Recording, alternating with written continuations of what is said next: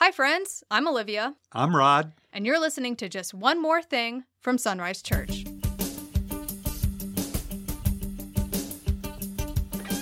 Hi, everyone. Welcome to another episode of Just One More Thing from Sunrise Church. As a quick reminder, if you have any questions about theology or any of the things that we cover in the sermons or even what we cover in this podcast, feel free to email ask@isunrise.org, and we will be sure to look at those and address any of the questions or comments that you have. Today, we are covering the March 19th sermon called Confident Enough to Love. Do you want to talk about the video clip to start out? Yeah. Sometimes I choose a video clip because it enforces or reinforces the statement that the scripture, the text is dealing with. But oftentimes I like to show the opposite, and that's what I was doing with this video clip. The main point I was going after in Confident Enough to Love is the command that Peter gives, which is to love one another deeply or fervently or fully or to the end. And, I guess I could have picked video clips that might have demonstrated that, but sometimes you zero in on something by showing what it isn't. And that video clip from Andy Griffith, where Floyd and Foley are reminded of an argument from 19 years earlier, ends up stirring up the whole town. And so I thought that was a pretty effective way to show what not to do before we looked at what Scripture commanded us to do. Yeah, so Scripture does command us to love one another deeply. Why is that?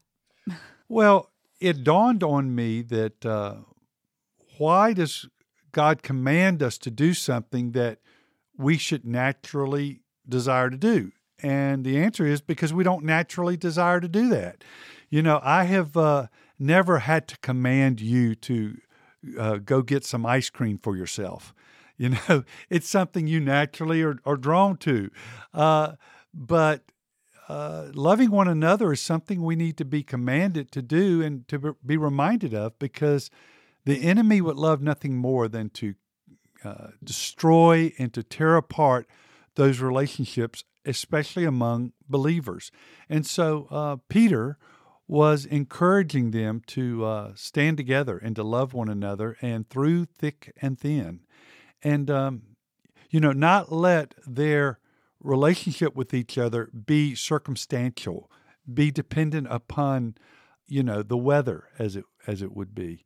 But instead, the suffering they were going through, it should even give them more reason to love one another and stick by one another. One of the things about this sermon, I spent a lot of time looking at the trees. And what I mean by that is looking at each word, breaking it down. It's only 4 verses, and reading a lot of more technical things. And I was just really conflicted about it, because it was an example of not being able to see the forest for the trees.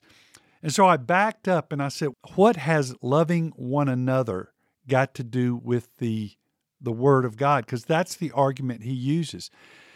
And it's all where we put our confidence.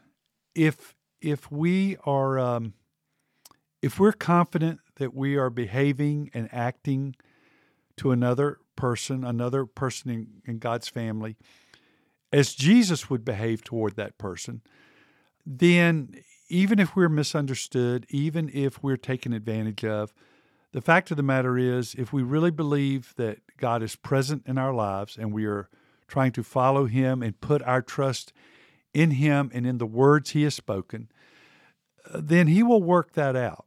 And I've seen that in practical ways time and time again. So I think that's the connection there. We love one another because we do have confidence in Scripture. Because while all the other things fade away, that won't fade away. So is part of it, when he brings in the living and enduring Word of God, is part of it that we have this common ground, so we have a common foundation to fall back into? Yeah, I think that's a lot of it. I remember when I was in seminary that I went to an event, and one of my buddies I'll just use his first name, Billy, was at this event with me, and we were with other seminarians, and it was a denominational event. And Billy was talking with this person, and seemingly a believer.